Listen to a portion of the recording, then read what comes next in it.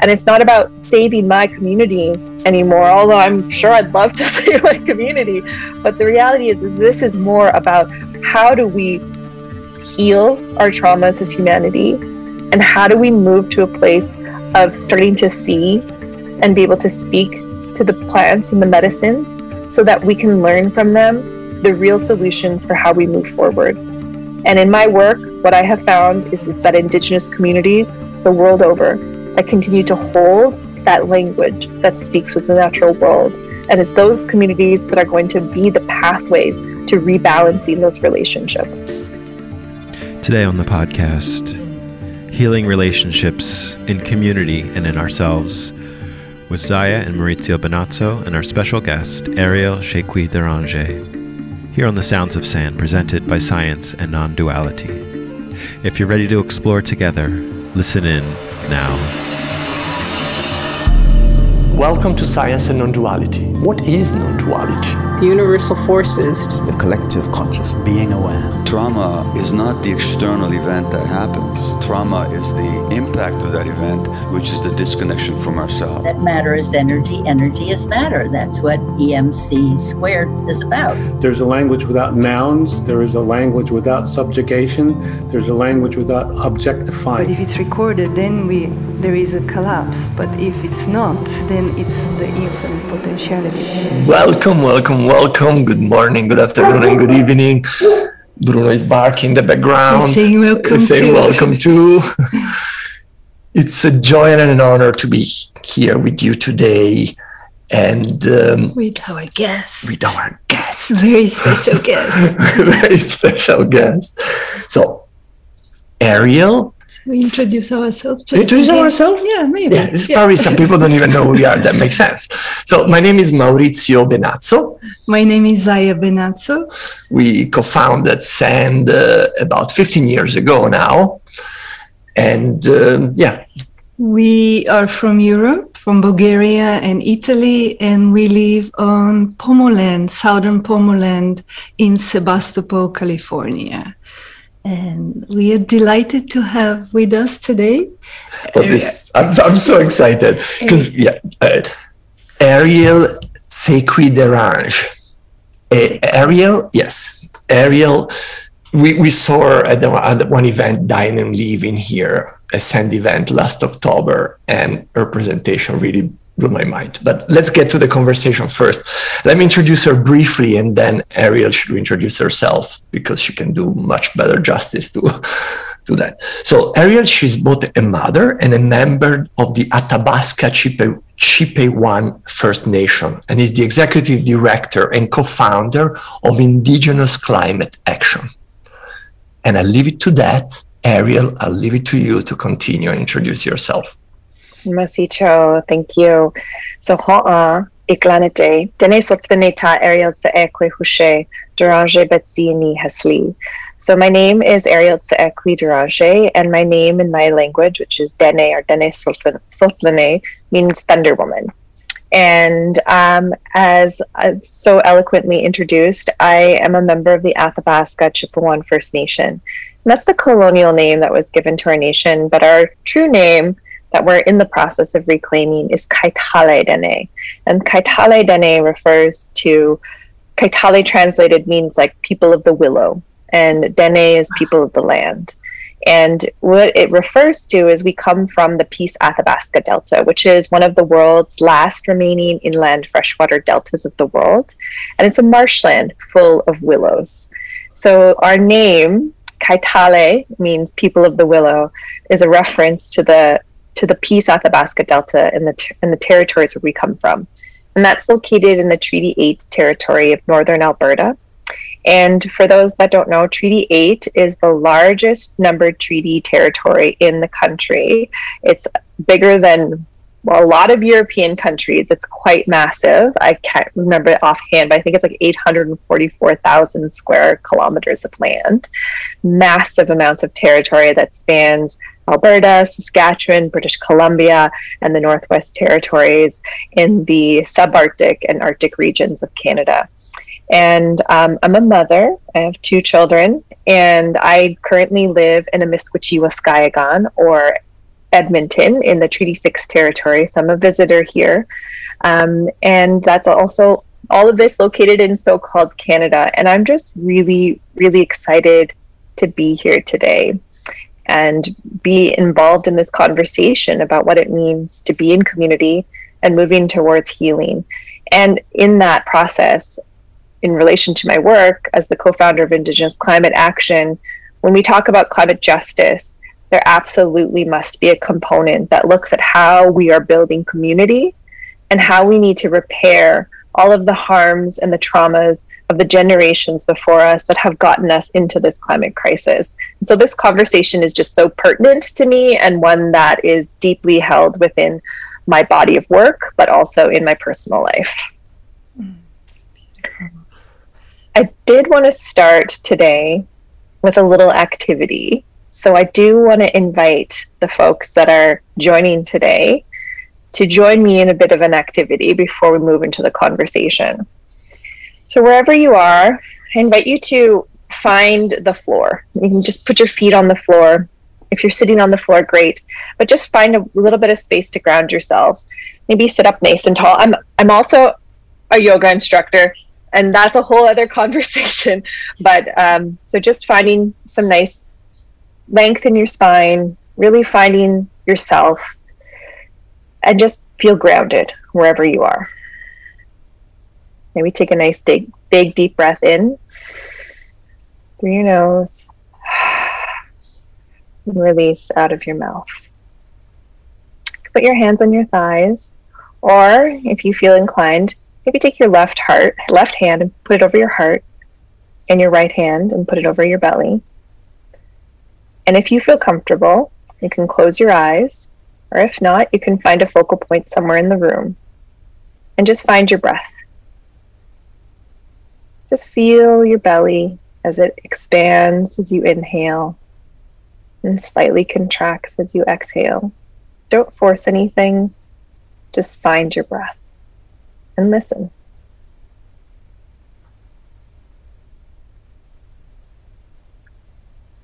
And as you're breathing and listening to your breath, think about a plant that's really special to you, maybe in your house, maybe outside your house. Maybe there's a tree in your yard that you see every day, but a plant that's very special to you that you see every day. And just keep breathing as you think of this plant and visualize it.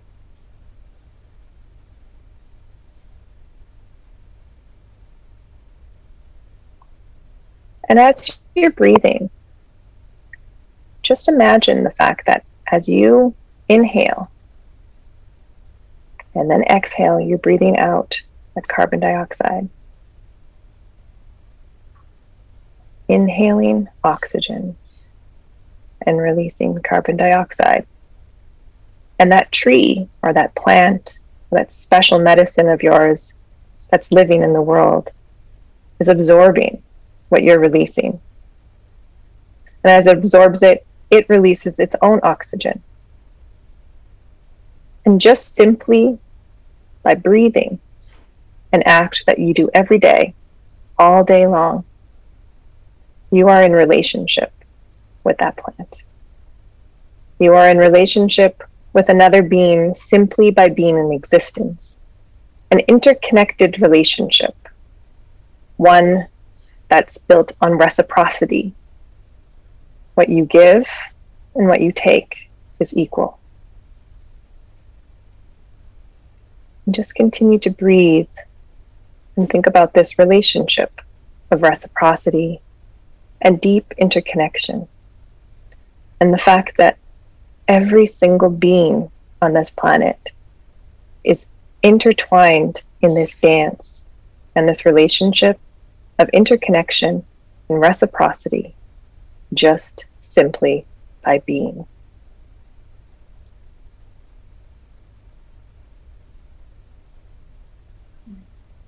You can release your hand from your heart and from your belly.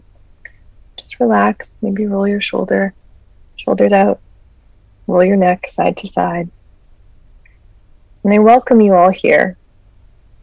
simply just by being, we are in relationship. And how we move back to that relationship of reciprocity and recognition is part of this journey of healing and finding ways to come together as communities. And I really am excited for this conversation today. And I just thought this would be a great grounding activity to start with. And I also want to say thank you for this activity that I learned from a good dear friend of mine, Akwiya Smith, who is doing tremendous work in the Southern United States with Black Lives Matters and Black liberation movements. So thank you, Akwiya, for this activity. It's been such a beautiful activity that I've been loving to share with others around the world. Thank you. Thank you, Eriel. So simply beautiful, refreshing, and touch. I love it.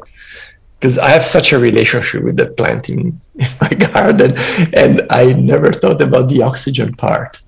Oh my God, they're so part of me. I cry literally when I see them blossoming. A few days ago, the bumblebees appeared, and I was weeping. I mean, oh my God, you're back! But I never thought about also the oxygen. That simple exchange of the oxygen is so elegant, an elegant way to touch the deep relationship. Do you want to start talking about relationship in your tradition, the relationship to the land, to being, to the interconnectedness. Well, I think we were thinking about, this community started by looking more towards the East for the teachings of oneness, of interconnectedness. And we're just curious, like, the understanding of your people, of indigenous people, of interconnectedness. If you can just give us a little bit of a taste of how that deep understanding has come through or is being taught in your community.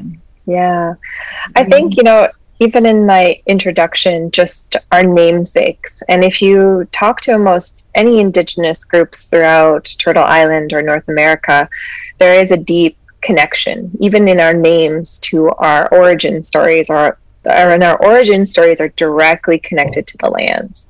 And so as Kaitale Dene Sotlene, we are people of the willow, people of the land.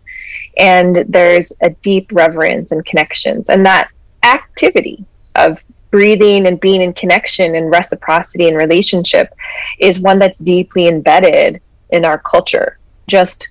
It wasn't something that I had to seek. It was just something that I grew up with. And I didn't know that there were fractures that even existed between our understanding of the oneness that exists in the universe, in the world.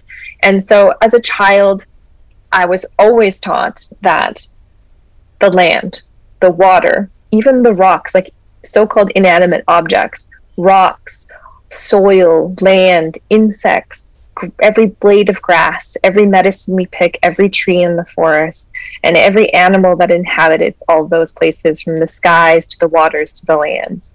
These are all our relatives. Everything is given a relationship, and that we are in a relationship with these other living beings in the world, and that it's important that we think about that reciprocity. So if you are taking medicine, what are you giving back? What is your gift to the land? How do we live in this symbiotic relationship that honors and respects the lives of all living things and recognizes that you are just one of those living things that exists in the world?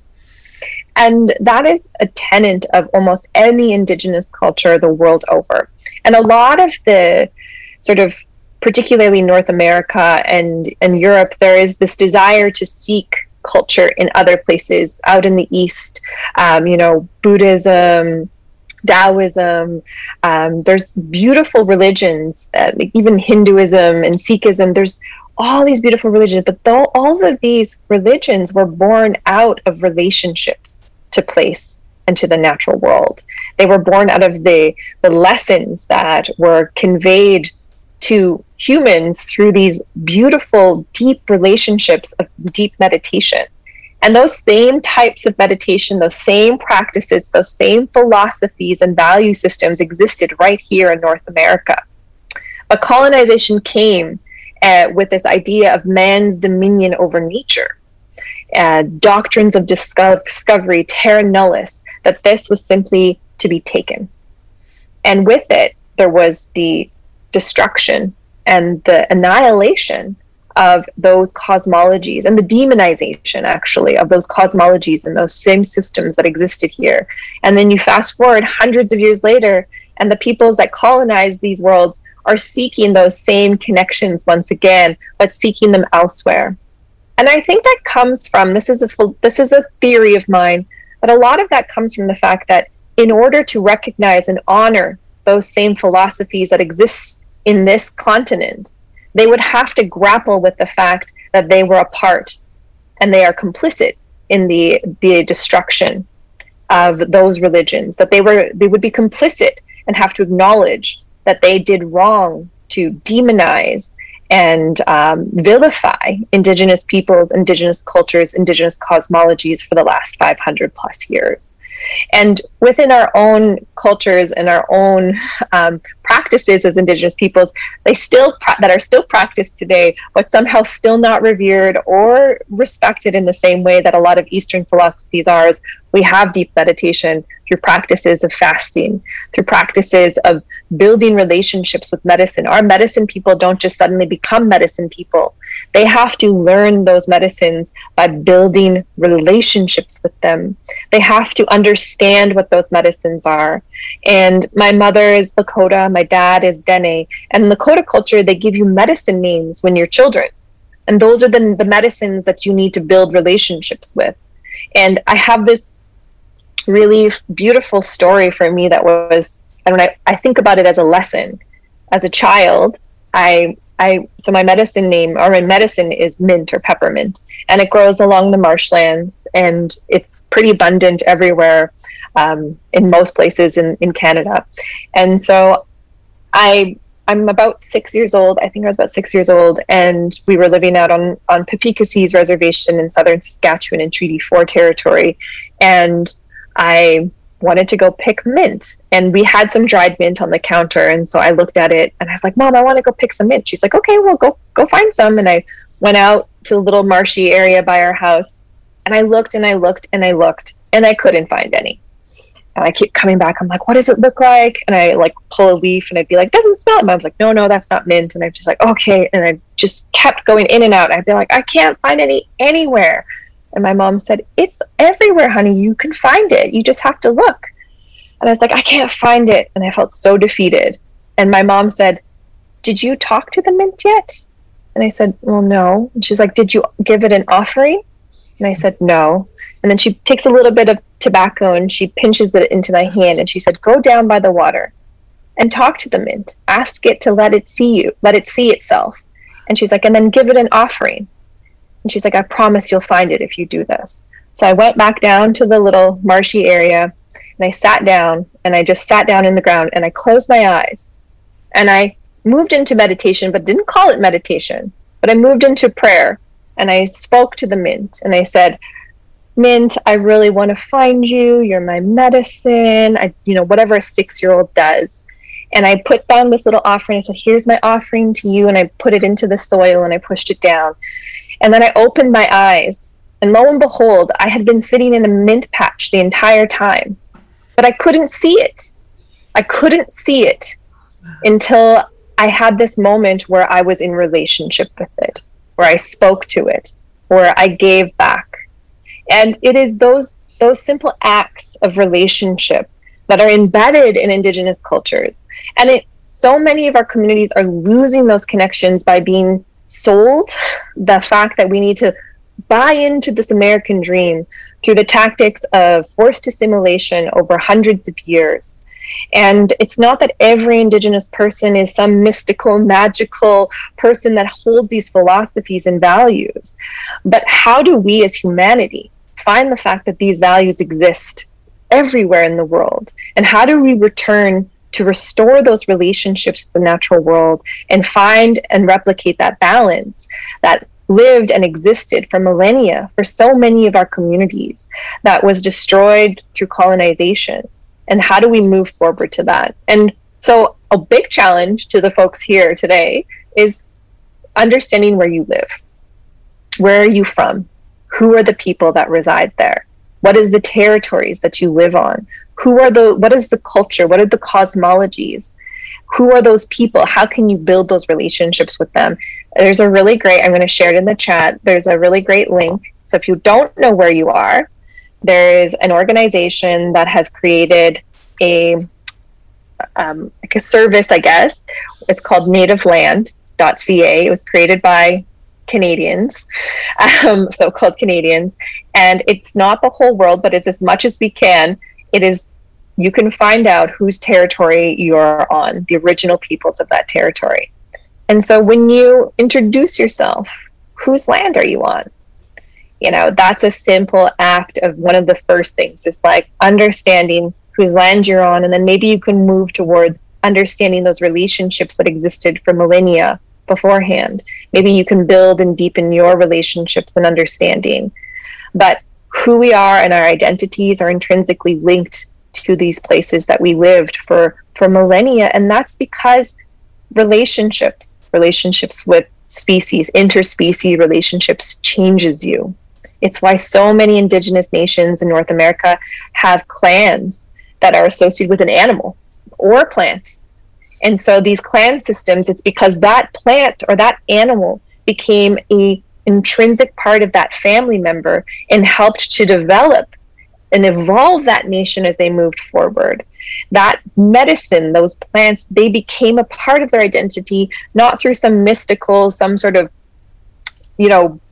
non-explainable way, but through like a scientific, deeply scientific way. The relationships that we foster with other living creatures actually change who we are. They change the ways in which we see and view the world. We develop relationships and language with other species. The fact that I could speak to the mint and then suddenly see it is just a tiny fraction of an example of what it would mean if we stopped to be in relationship with the natural world and understand that reciprocal relationship that exists. And then when it's just embedded in your culture and your everyday as growing up, knowing that every single blade of grass, every single insect, every single tree and species on this planet is your relative, it changes the way you move in the world. It changes the way that you relate to things, and it changes your fundamental values of what's important. It's not about that job. It's not about that career. It's not about how much money you make, but it's more about how do we remain in balance and how do we remain in this reciprocal relationship that honors both my life as an individual, but my life in relationship to the whole.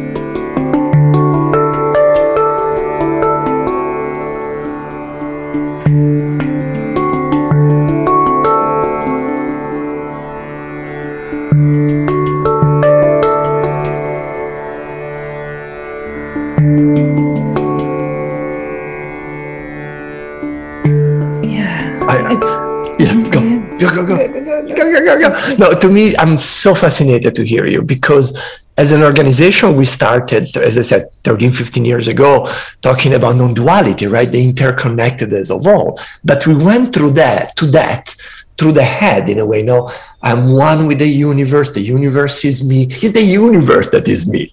Right. And in time, our organization changed that, and we became more and more towards the embodiment. We feel more and more, okay, but what about my body? What about my day-to-day? And you seem to add this new, beautiful, not new, but added this extra twist to it. You seem you are embodying the evolution of how we see the interconnectedness, which not being human-centric. In a way, because in this non-duality, to me, it was like, oh, I'm one with the universe. But yeah, I'm one with the bees and the flies and the mosquito bites me. I'm one with it as well. I'm one also with what I call negative, right? In the nature. So I have to create a relationship. So I adore to hear this. To me, so it fills my heart, basically. It fills my heart so deeply. And also seeing that how maybe some of our contemporary spirituality carries the spirit of colonialism. Absolutely. Because we are orphans, because we have been disconnected from the land, from our ancestors. We went to search somewhere else, in Indian traditions, for teachings, for gurus, for deities, again, outside of ourselves, outside of our immediate community, for spirit. And that already carries that spirit and perpetuates that deep wounding that we've inherited, and we are passing it along. Yeah. So I just love the reminder, the invitation that it's right here. The relationships are right here with the land, with the people, with the plant in front of me. I don't need to. It's not complex. I don't need to do a complex practices to achieve special outer states of consciousness. Right. It's just right here. If I could listen. I think that's important to know that it's not complex, but what is complex is how we get to a place of healing and mending those wounds of the past, right? It's easy to build the relationship in the now, but recognizing the facts that like you said it, like even in our spirituality, there's colonization that still exists within that. And that's absolutely true. And we have to think about that. Like even as I'm navigating through teaching yoga and understanding yoga, like I've been taking a course with Susanna Barkatarki, who talks about decolonizing yoga practices. And what does that mean? Like, so yoga has been really, a lot of folks feel it's been really whitewashed and changed and, twisted almost into this Western commodified culture. And when we look to the cultures that are here now, how do we not replicate those same systems of harm, right? How do we acknowledge that even in yoga became very popularized, and I'll use this as an example and then compare it back here, but yoga became popularized, and there's a lot of, in the West, sort of during this time in which the British were trying to almost prove to the world, India's not actually backwards. Like they're wonderful people. Let me prove to you. And it was through a white lens and through white validation that yoga became popularized, right? And so even with that, and it wasn't even a culture, it wasn't even looked at in the same way that we consume yoga in Western cultures. Yoga was just a part of the everyday, just like I spoke about. Yoga was just a practice of moving our bodies, meditation, things that were done every day in Southeastern cultures for hundreds of thousands of years. Hundreds and thousands, not hundreds of thousands, but hundreds and thousands of years in different areas. And when you look at that, then suddenly someone wanted to be like, oh, wow, this is really beautiful. Let me show the rest of white society and then validate it as real. And it's not until that moment. And then suddenly they want to put terms and they want to define what is yoga? What is the philosophy? What are those things to create the parameters of how it can be consumed? But more scarily is how can we commodify it?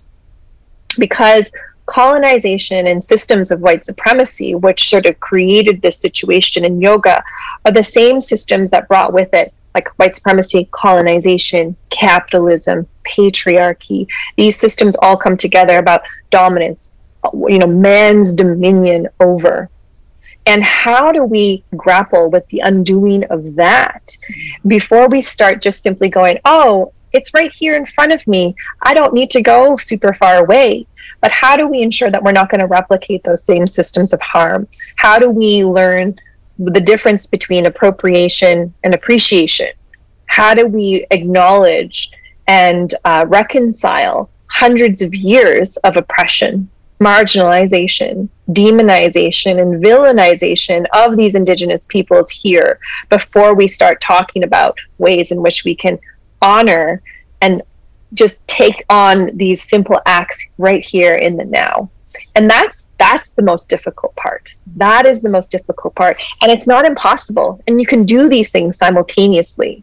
That's not to say that it can't. It's like, oh, you just have to let it happen, go away. We absolutely must think about things less in a linear, like A, B, C, D, E, F, G, this is what we need to do, and think about them as a whole. What is happening simply by being? what changes simply by being present? How do we change our mindsets? How do we move from like trying to search for that mint in the grass and not being able to see it, to taking a moment and stopping and acknowledging that that plant is a living thing, acknowledging that these things are in existence and that we have to give in order to receive? How do we acknowledge these moments and take that time rather than just searching for that mint in the marsh?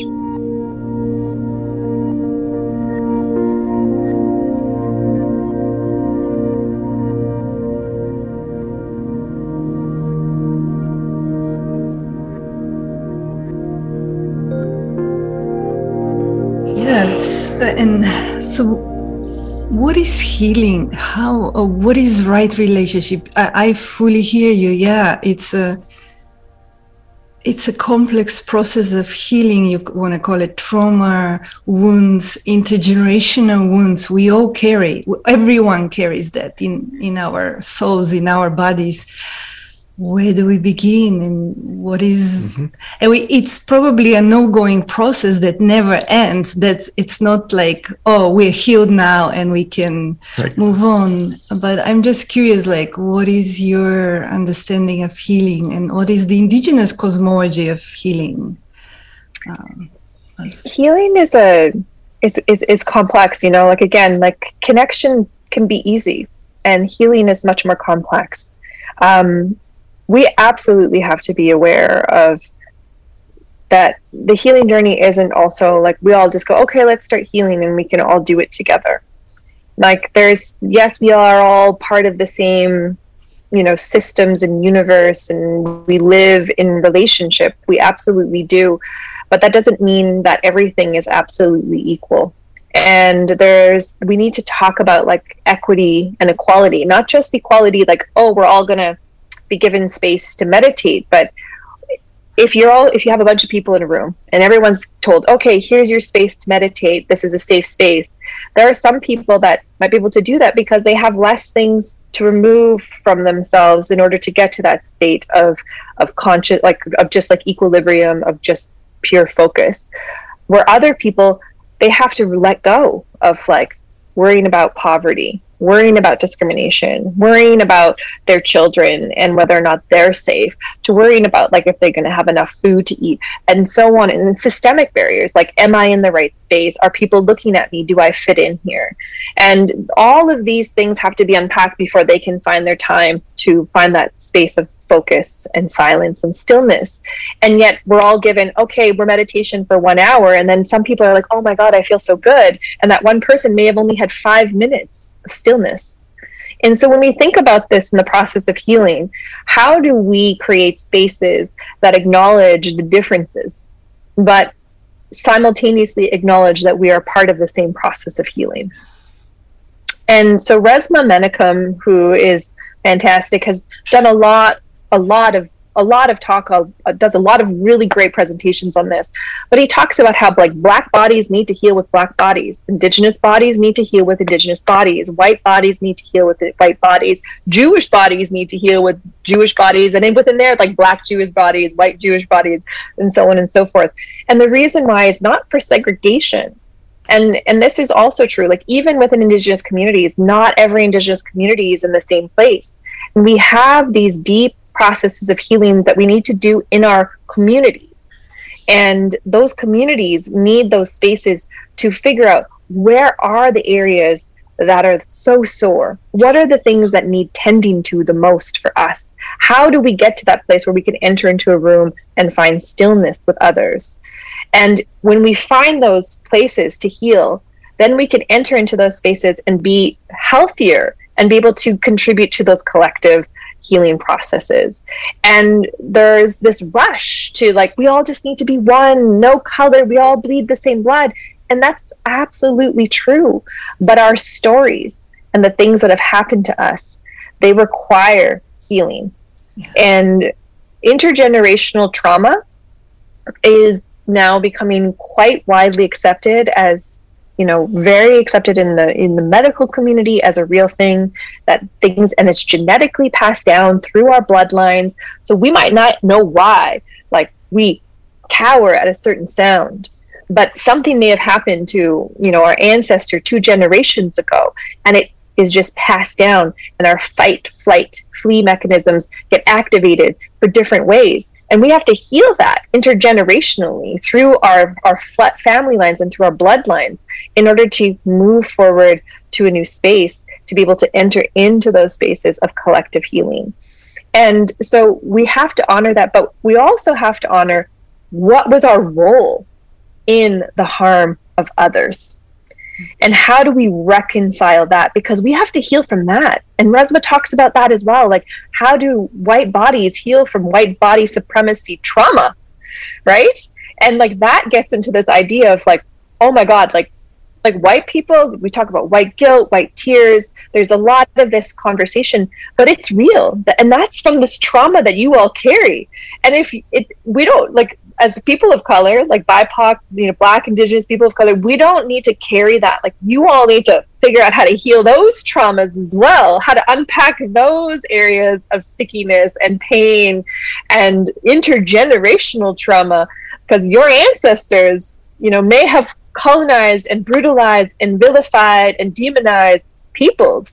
And now you want to get to a place where you're like, I honor you. It's like, yes, you can, but please first heal that trauma before you come to honor us. Heal that trauma before you come to say, I acknowledge the beautiful culture you have, and I'm sorry for what my ancestors did. It's like, we don't need to hear sorry. We need to see you do the active work to heal yourself from that trauma so you can come to these spaces and be in relationship. And you also have to be ready for those communities not to be ready to receive you. And that takes humility. That takes deep humility to be like, I'm ready, I've done my healing, I want to be in relationship with you. And someone says, sorry, we don't want to be in relationship with you because we're still healing.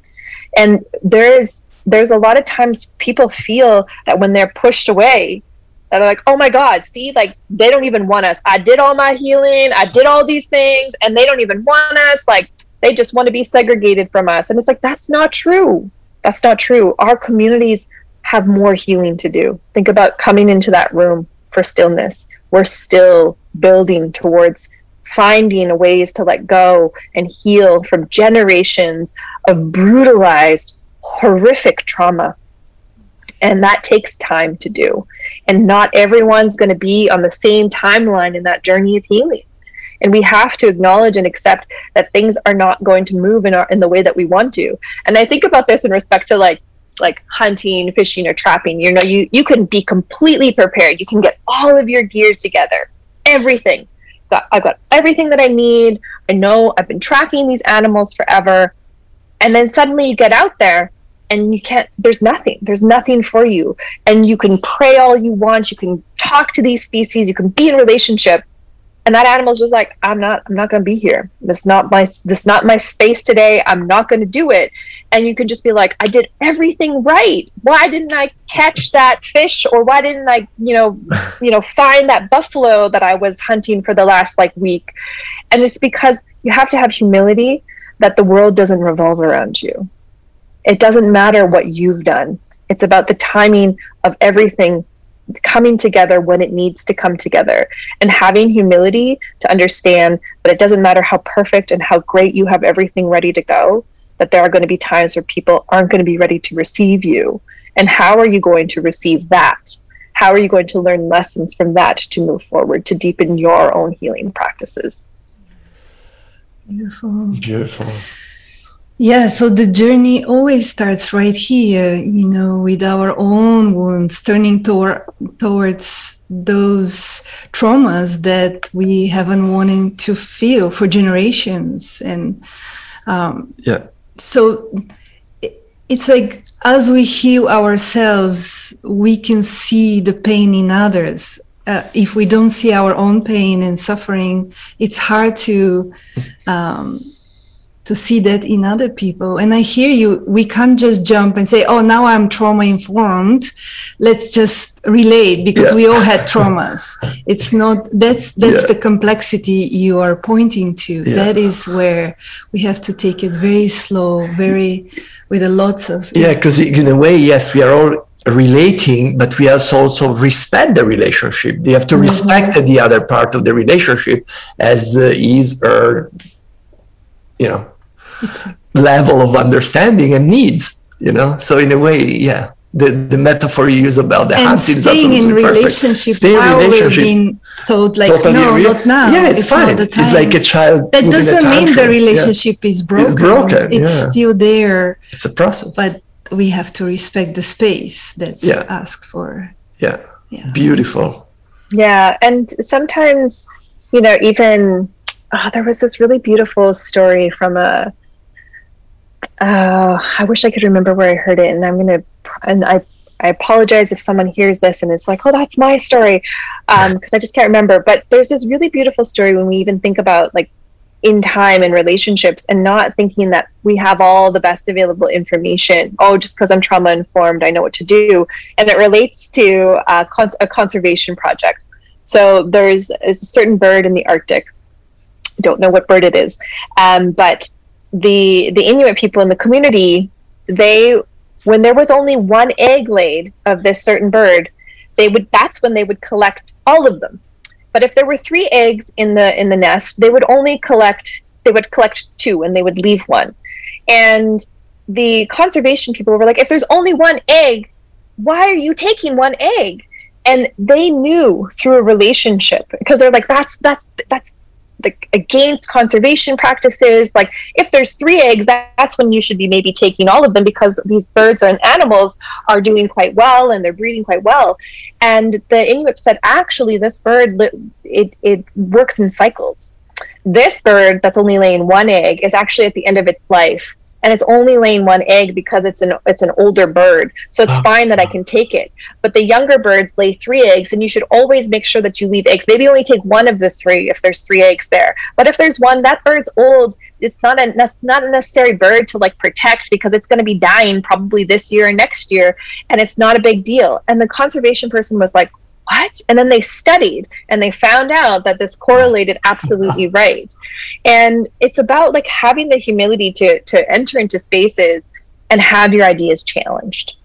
How do we accept being challenged in these spaces when we think we've done all the healing, and somebody's saying, no, actually, that's not right. You're doing it wrong. You shouldn't leave all 3 of those eggs there. You should be taking maybe 1 if you're going to be harvesting any at all from the 3 from that one, or maybe just leaving them completely, because apparently some Inuit believe that you don't take any when there's 3 eggs laid, because there's a young bird and you want that young bird to be able to continue to proliferate. And it's the old bird, take as many as you want, because it just doesn't really matter. It's going to die pretty soon anyways. And there's this connection of like coming into spaces being like, I know all the best available information. So this conservation person is like, I know conservation. And then them being like, no, you don't, because you haven't lived in relationship with this animal. And being able to have our values challenged and having the humility to move forward. But also a big part of this with humility is also recognizing that you might be a source of trauma for people. That like, you have to accept that our complicity could be the trauma trigger for certain people. And that is super important to understand. Women that may have experienced sexual assault at the hands of a man may never feel safe around men. And a man simply being in presence may trigger them. And we kind of understand this. We accept that, but we don't accept it when it comes to race. We're just like, oh, get over it. That happened so long ago. Not all white people are like that, or not all Black people are like that. But those traumas are real. Those are lived, real experiences. And when you try to minimize someone's real lived experience in trauma and say like, oh my God, I'm not that person. Like, why are you blaming me? It actually invalidates that person's ability, and it further ingrains them to hold on to that trauma and fight harder. And so if we are actually invested in healing those deep racial wounds, particularly, we have to be ready and willing to be like, I get it. My people traumatized you, and I want you to heal. And just be like, I want to like find ways to make this safe. And if that means I need to remove myself from this situation, then I will do it. And it's not about segregation. And again, intergenerational trauma is real. And the other thing too is that with Indigenous peoples and our relationships to land, that trauma and that violence isn't just subjected to the trauma on ourselves as humanity. It is the trauma of our ancestors and our relations. So when we talk about the trauma that happened to our lands and territories, it is just as real and visceral as the trauma that we experience on our human relatives and our human relations. And this is, I often cry when I tell this story. I'm going to try not to, but just to give you an example of how deep it is, in my territory, Treaty 8 in northern Alberta, it's being developed for the expansion of the Alberta tar sands. This is one of the dirtiest, bottom of the barrel oil and gas projects in the world. And it's also one of the largest on the planet. And it involves massive amounts of open pit mining to access oil from the ground. And we have, I think it's like 144,000 square kilometers of land that has been set aside for this. And about like 1,500 square kilometers of land has been open pit mined. And then it's quite grotesque. And then on top of it, there's massive tailings ponds where they like deforest the land and they put all the toxic runoff and chemicals. Those take up another like 300 square kilometers of land. And then they have mounds of sulfur. We actually have sulfur pyramids in Alberta that are like massive, like 5 blocks long, 5 stories high, of just sulfur that's caked and packed into these pyramid-like structures because they make so much of it and it's so low grade that they can't sell it back to market, and so they're just stacking it up, and it's not protected, and so it blows off into the wind. I mean, the legacy of environmental destruction in my territory is profound. And some of the, like, it's like, I can't even explain it. Like, a lot of people that have been there say it's like going to Mordor, because you're in this beautiful boreal forest and then suddenly you come up upon these massive structures spewing out smoke and lights everywhere and trucks moving, and they have propane cannons that go off every like 15 seconds to stop birds from landing on these toxic tailings ponds because they think they're bodies of water, and it's in the migratory patterns of all of these like migratory bird species. So it's like boom boom boom, lights, trucks booming, like the smell is so nauseous. It's like noxious gas in the airs all the time. It's horrific. So as a child, I grew up in this territory, saw the beauty of the land, went swimming in the lakes, drank water from the river systems, fished, went trapping, hunting with my dad. Beautiful, beautiful lands and territories, beautiful memories as a child. And then my parents separated, we moved to southern Saskatchewan. We lived in southern Saskatchewan for a long time. And then I went back up to Fort McMurray a few times. This is where most of the development is, in Fort McMurray, Alberta. But I hadn't been there in almost a decade, when I was like 22, 23, to go like spend some time in the bush. And we stopped on the highway. And I remember my dad pointing out to the Syncrude site, and he said, see that? That's the project of the white man, because he doesn't respect the land. He doesn't protect the land. He doesn't speak for those that don't speak. And there was like some oil in the ditch, and he's like, and this is what it creates. It creates this toxic, dirty medicine that poisons the land, and it poisons our water systems. And he's like, and we have to fight them from continuing to destroy our land. And when you get older, you'll have to continue to fight them for us.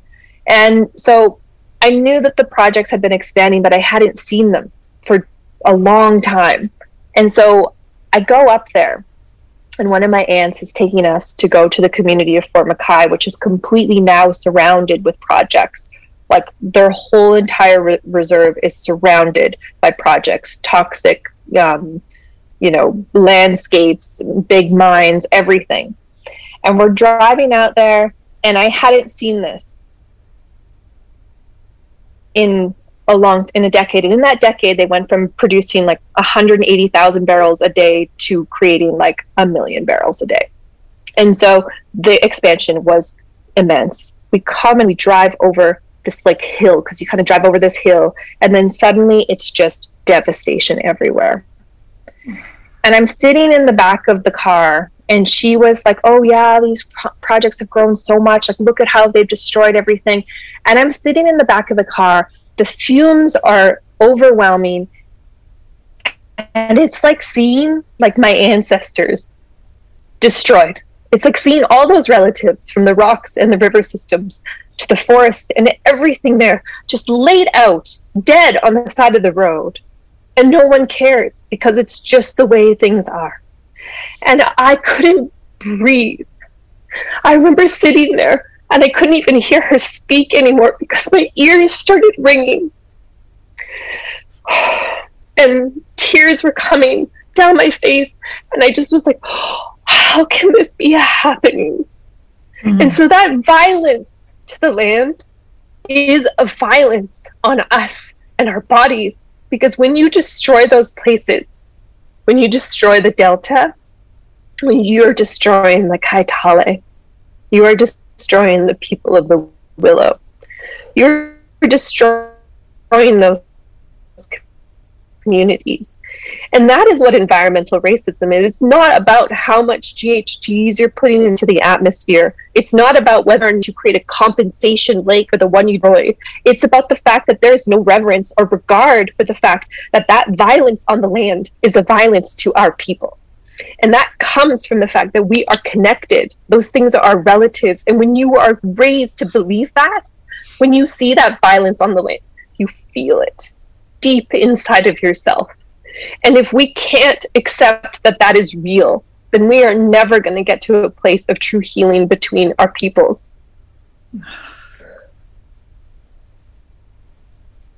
I'm sorry for crying. No, we're all crying with you. Thank you for describing it so vividly, so it touches our deep in our bodies. Yeah, because it's not a description, it's a felt expression. It's so... I was an activist when I was in my 20s in Europe, a climate activist. I got disillusioned, and I'm realizing what I was missing is this felt body experience, that connection to the land that can inform activism. That's the only way you can be an activist, only when you have that relationship. I was wondering, what is activism for you? What is that? How do you lead a climate action movement? From what inspires and informs your actions? I mean,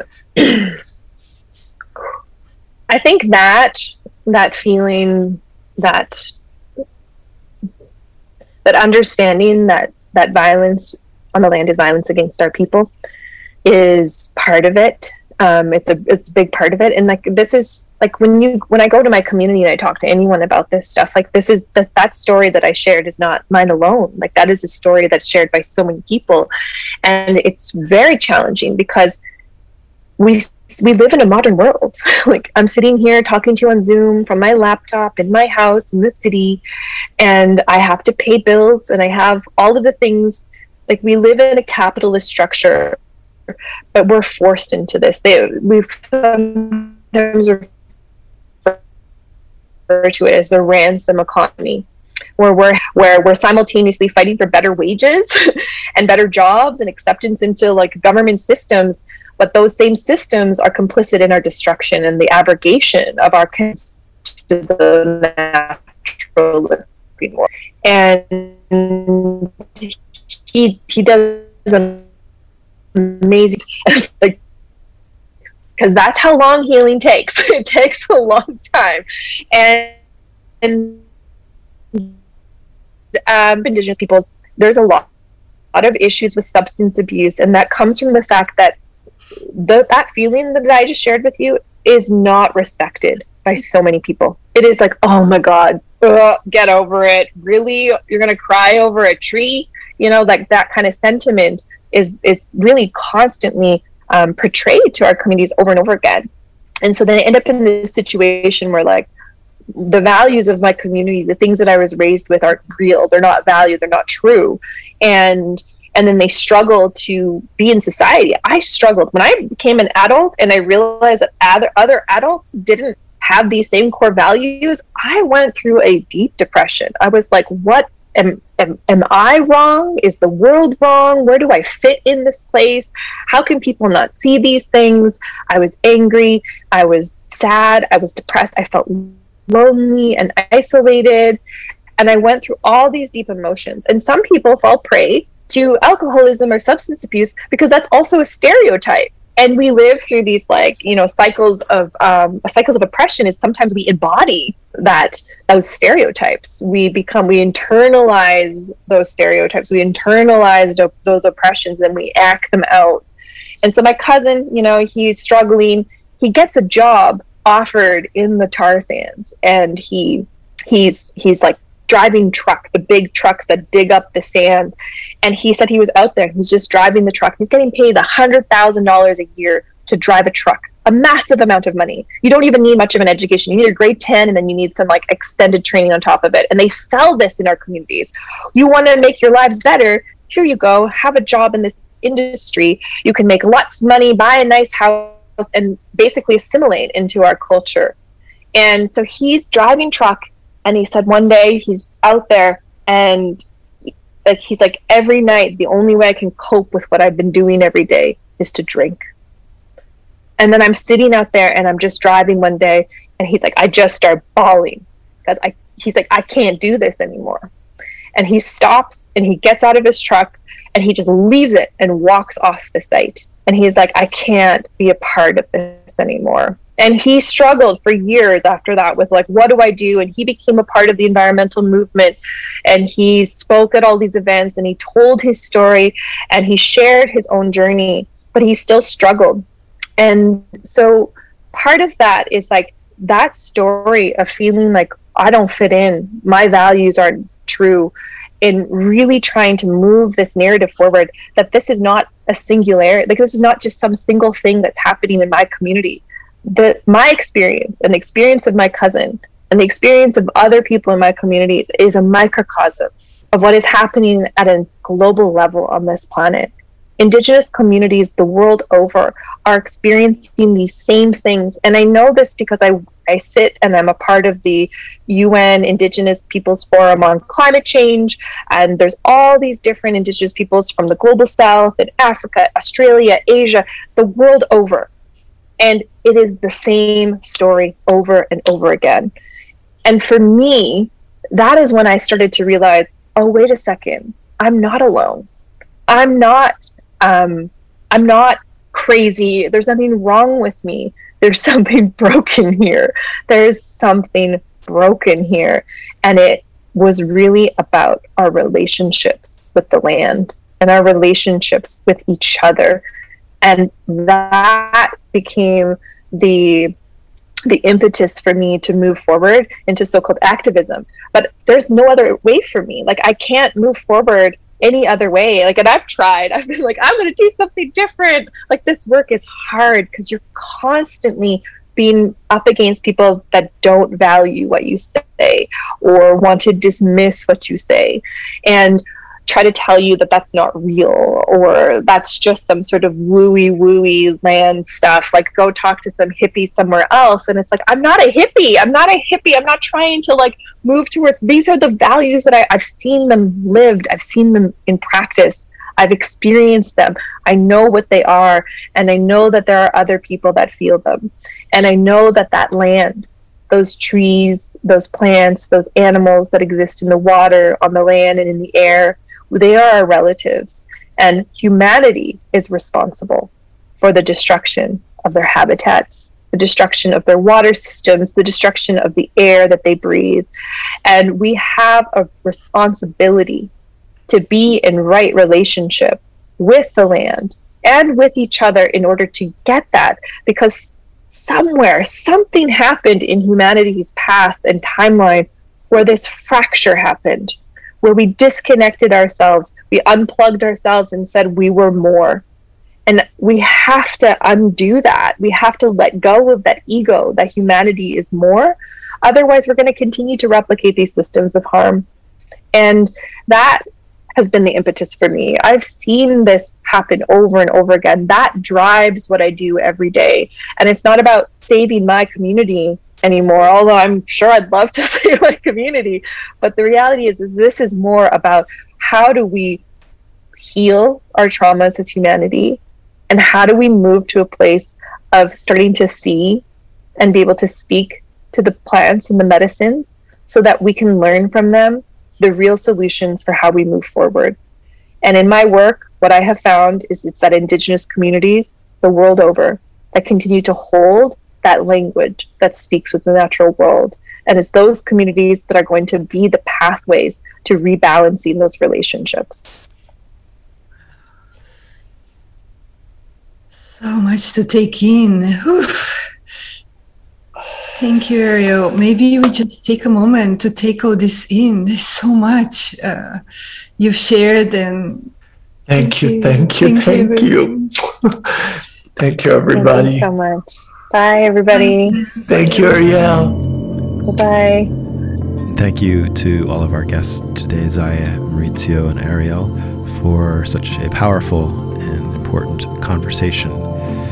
We invite you all to explore more of our talks, dialogues, videos, articles, events, and offerings through our website, scienceandnonduality.com. And if you enjoyed this conversation, please consider becoming a member to access our massive library of SAND content available exclusively to SAND members. We would love it if you could give us a review on Apple Podcasts, Google, and Spotify, and share this episode with your family, friends, and all sentient beings. Thank you for listening. Be well.